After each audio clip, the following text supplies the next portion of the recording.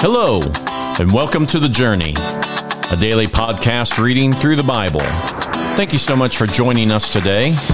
As you listen, we're going to be using the New Living Translation of God's Word. Let's start today's reading. We are reading 1 Kings chapter 22 to start out with today. For 3 years there was no war between Aram and Israel. Then during the 3rd year, King Jehoshaphat of Judah went to visit King Ahab of Israel. During the visit, the king of Israel said to his officials, "Do you realize that the town of Ramoth-Gilead belongs to us? And yet we've done nothing to recapture it from the king of Aram." Then he turned to Jehoshaphat and asked, "Will you join me in battle to recover Ramoth-Gilead?" Jehoshaphat replied to the king of Israel, "Why, of course. You and I are as one. My troops are your troops, and my horses are your horses." Then Jehoshaphat added, "But first, let's find out what the Lord says." So the king of Israel summoned the prophets, about 400 of them, and asked them, "Should I go to war against Ramoth-Gilead, or should I hold back?" They all answered, "Yes, go right ahead. The Lord will give the king victory." But Jehoshaphat asked, "Is there not also a prophet of the Lord here? We should ask him the same question." The king of Israel replied to Jehoshaphat, "There is one more man who could consult the Lord for us, but I hate him.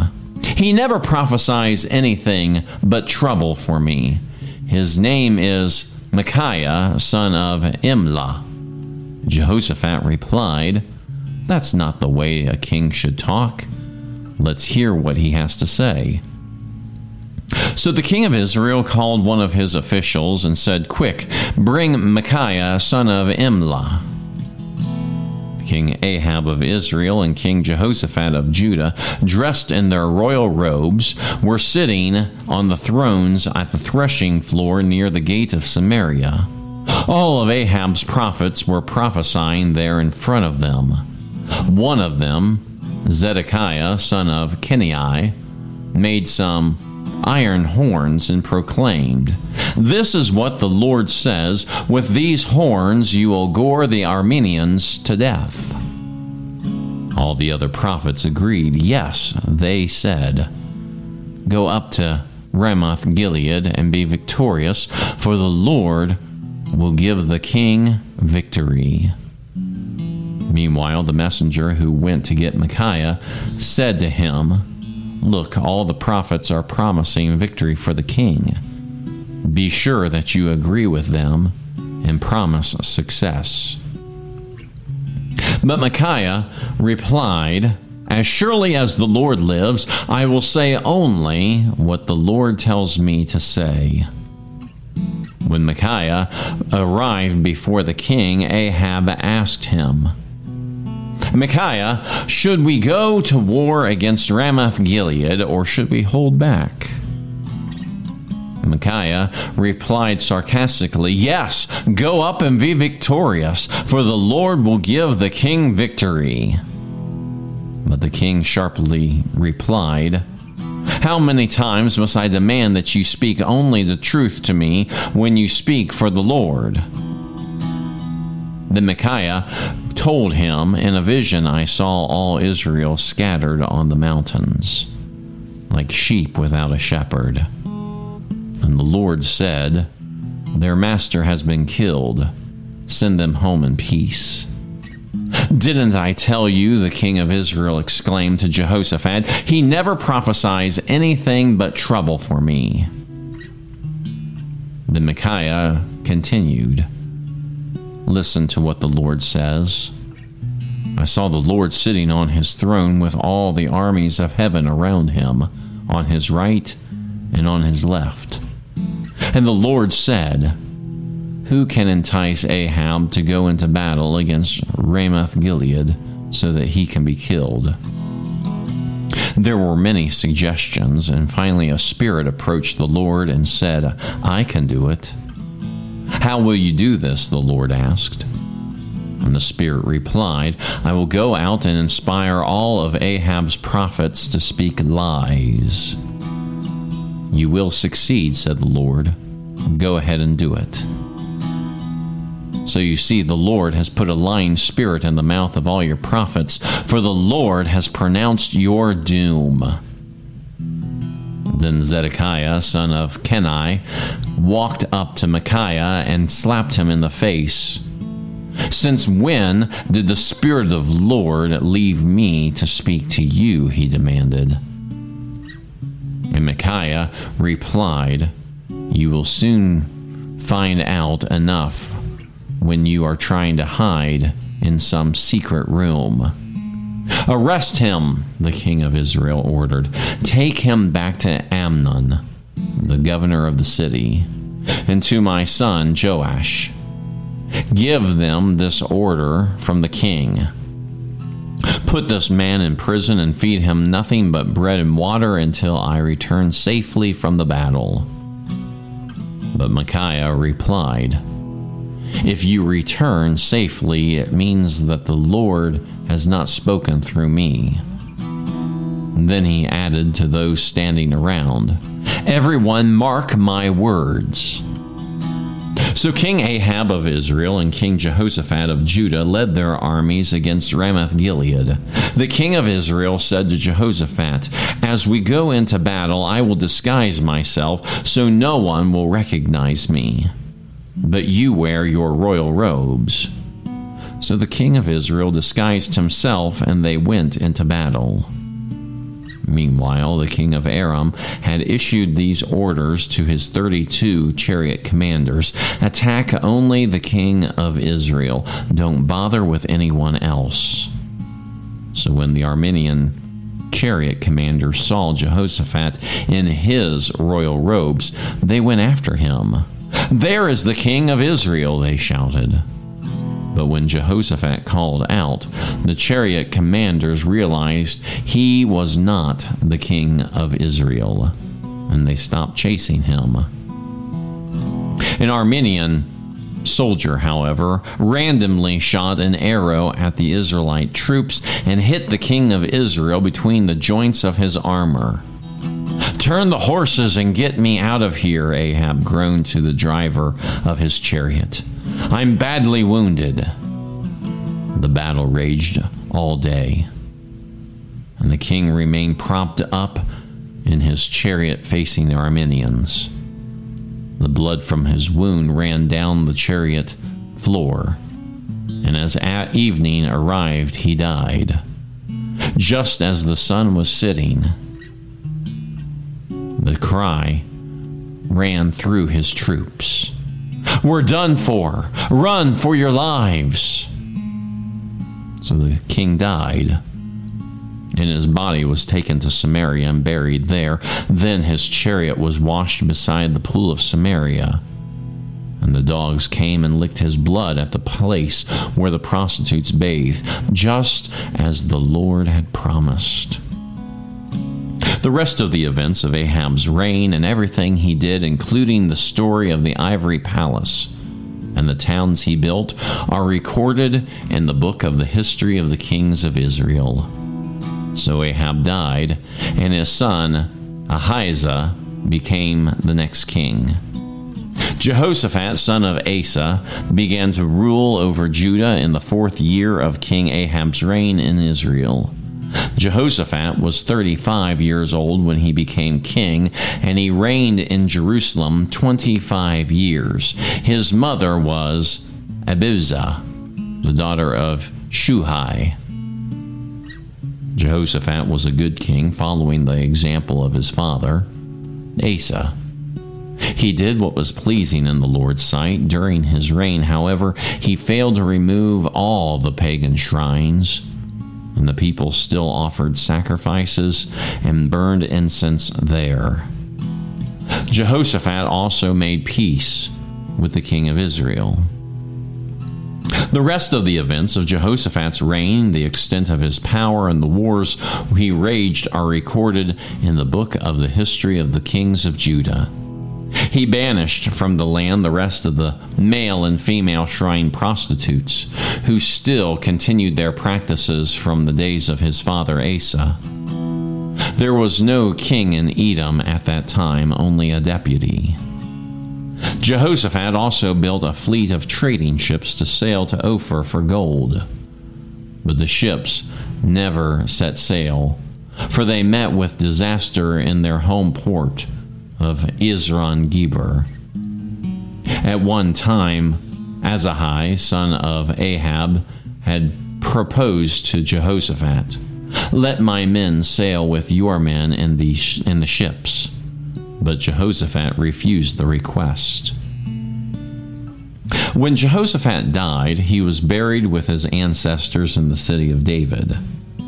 Then his son, Jehoram, became the next king.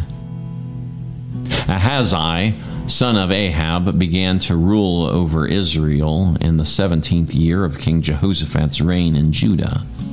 He reigned in Samaria 2 years. But he did what was evil in the Lord's sight, following the example of his father and mother, and the example of Jeroboam, son of Nebat, who had led Israel to sin. He served Baal and worshipped him, provoking the anger of the Lord, the God of Israel, just as his father had done. Also reading the parallel passage found in 2 Chronicles chapter 18.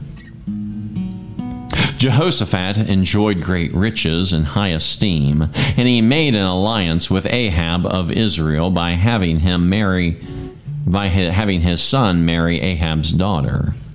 A few years later, he went to Samaria to visit Ahab, who had prepared a great banquet for him and his officials. They butchered many great numbers of sheep, goats, and cattle for the feast. Then Ahab enticed Jehoshaphat to join forces with him to recover Ramoth-Gilead. "Will you go with me to Ramoth-Gilead?" King Ahab of Israel asked King Jehoshaphat of Judah. Jehoshaphat replied, "Why, of course. You and I are as one, and my troops are your troops. We will certainly join you in battle." Then Jehoshaphat added, "But first, let's find out what the Lord says." So the king of Israel summoned the prophets, 400 of them, and asked them, "Should we go to war against Ramoth-Gilead, or should I hold back?" They all replied, "Yes, go right ahead. God will give the king victory." But Jehoshaphat asked, "Is there not also a prophet of the Lord here? We should ask him the same question." The king of Israel replied to Jehoshaphat, "There is one more man who could consult the Lord for us, but I hate him. He never prophesies anything but trouble for me. His name is Micaiah, son of Imlah." Jehoshaphat replied, "That's not the way a king should talk. Let's hear what he has to say." So the king of Israel called one of his officials and said, "Quick, bring Micaiah, son of Imlah." King Ahab of Israel and King Jehoshaphat of Judah, dressed in their royal robes, were sitting on thrones on the threshing floor near the gate of Samaria. All of Ahab's prophets were prophesying there in front of them. One of them, Zedekiah, son of Kenaanah, made some iron horns and proclaimed, "This is what the Lord says. With these horns you will gore the Arameans to death." All the other prophets agreed. "Yes," they said, "go up to Ramoth-Gilead and be victorious, for the Lord will give the king victory." Meanwhile, the messenger went to get Micaiah, said to him, "Look, all the prophets are prophesying victory for the king. Be sure that you agree with them and promise success." But Micaiah replied, "As surely as the Lord lives, I will only say what my God says." When Micaiah arrived before the king, Ahab asked him, "Micaiah, should we go to war against Ramoth-Gilead, or should I hold back?" And Micaiah replied sarcastically, "Yes, go up and be victorious. You will have victory over them."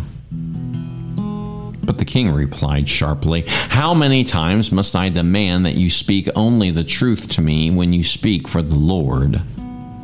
Then Micaiah told him, "In a vision I saw all Israel scattered on the mountains like a sheep without the shepherd. And the Lord said, 'Their master has been killed. Send them home in peace.'" "Didn't I tell you?" the king of Israel exclaimed to Jehoshaphat. "He never prophesies anything but trouble for me." Then Micaiah continued, "Listen to what the Lord says. I saw the Lord sitting on his throne with all the armies of heaven around him, on his right and on his left. And the Lord said, 'Who can entice King Ahab of Israel to go into battle against Ramoth-Gilead so that he can be killed?' And there were many suggestions, and finally a spirit approached the Lord and said, 'I can do it.' 'How will you do this?' the Lord asked. And the Spirit replied, 'I will go out and inspire all of Ahab's prophets to speak lies.' 'You will succeed,' said the Lord. 'Go ahead and do it.' So you see, the Lord has put a lying spirit in the mouths of your prophets, for the Lord has pronounced your doom." Then Zedekiah, son of Kenai, walked up to Micaiah and slapped him across the face. "Since when did the Spirit of the Lord leave me to speak to you?" he demanded. And Micaiah replied, "You will soon find out soon enough when you are trying to hide in some secret room." "Arrest him," the king of Israel ordered. "Take him back to Amnon, the governor of the city, and to my son Joash. Give them this order from the king. Put this man in prison and feed him nothing but bread and water until I return safely from the battle." But Micaiah replied, "If you return safely, it means that the Lord has not spoken through me." Then he added to those standing around, "Everyone mark my words." So Ahab, the king of Israel, and King Jehoshaphat of Judah led their armies against Ramoth-Gilead. The king of Israel said to Jehoshaphat, "As we go into battle, I will disguise myself so no one will recognize me. But you wear your royal robes." So the king of Israel disguised himself, and they went into battle. Meanwhile, the king of Aram had issued these orders to his chariot commanders: "Attack only the king of Israel. Don't bother with anyone else." So when the Aramean chariot commanders saw Jehoshaphat in his royal robes, they went after him. "There is the king of Israel," they shouted. But Jehoshaphat called out, and the Lord saved him. God helped him by turning the attackers away from him. As soon as the chariot commanders realized that he was not the king of Israel, they stopped chasing him. An Aramean soldier, however, randomly shot an arrow at the Israelite troops and hit the king of Israel between the joints of his armor. "Turn the horses and get me out of here," Ahab groaned to the driver of the chariot. "I am badly wounded." The battle raged all that day, and the king of Israel propped himself up in his chariot facing the Arameans. In the evening, just as the sun was setting, he died. Here we read the king of Israel, King Ahab, tried to trick. He had been told that he would be killed, and therefore he dressed as a common man, but taking off of his royal robes did not help him. He may not have looked like the king, and yet a stray arrow found its way in the perfect spot that eventually killed the king. we might be able to think that we are able to come up with some scheme to make our life last a little bit longer.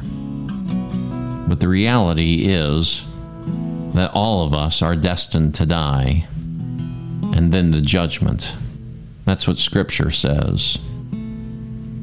We might try to avoid it. We might try to come up with some way to avoid death. But all of us, unless Jesus returns, will someday die. The question is, will we be found loving the Lord? The king of Aram did things his own way. He lived a wicked life, and God's judgment was pronounced upon him. May we find kindness in the Lord as we follow Jesus Christ, so that when our days come to an end and that we breathe our last, there will be no judgment of condemnation, but rather we will be welcomed by the Lord Himself.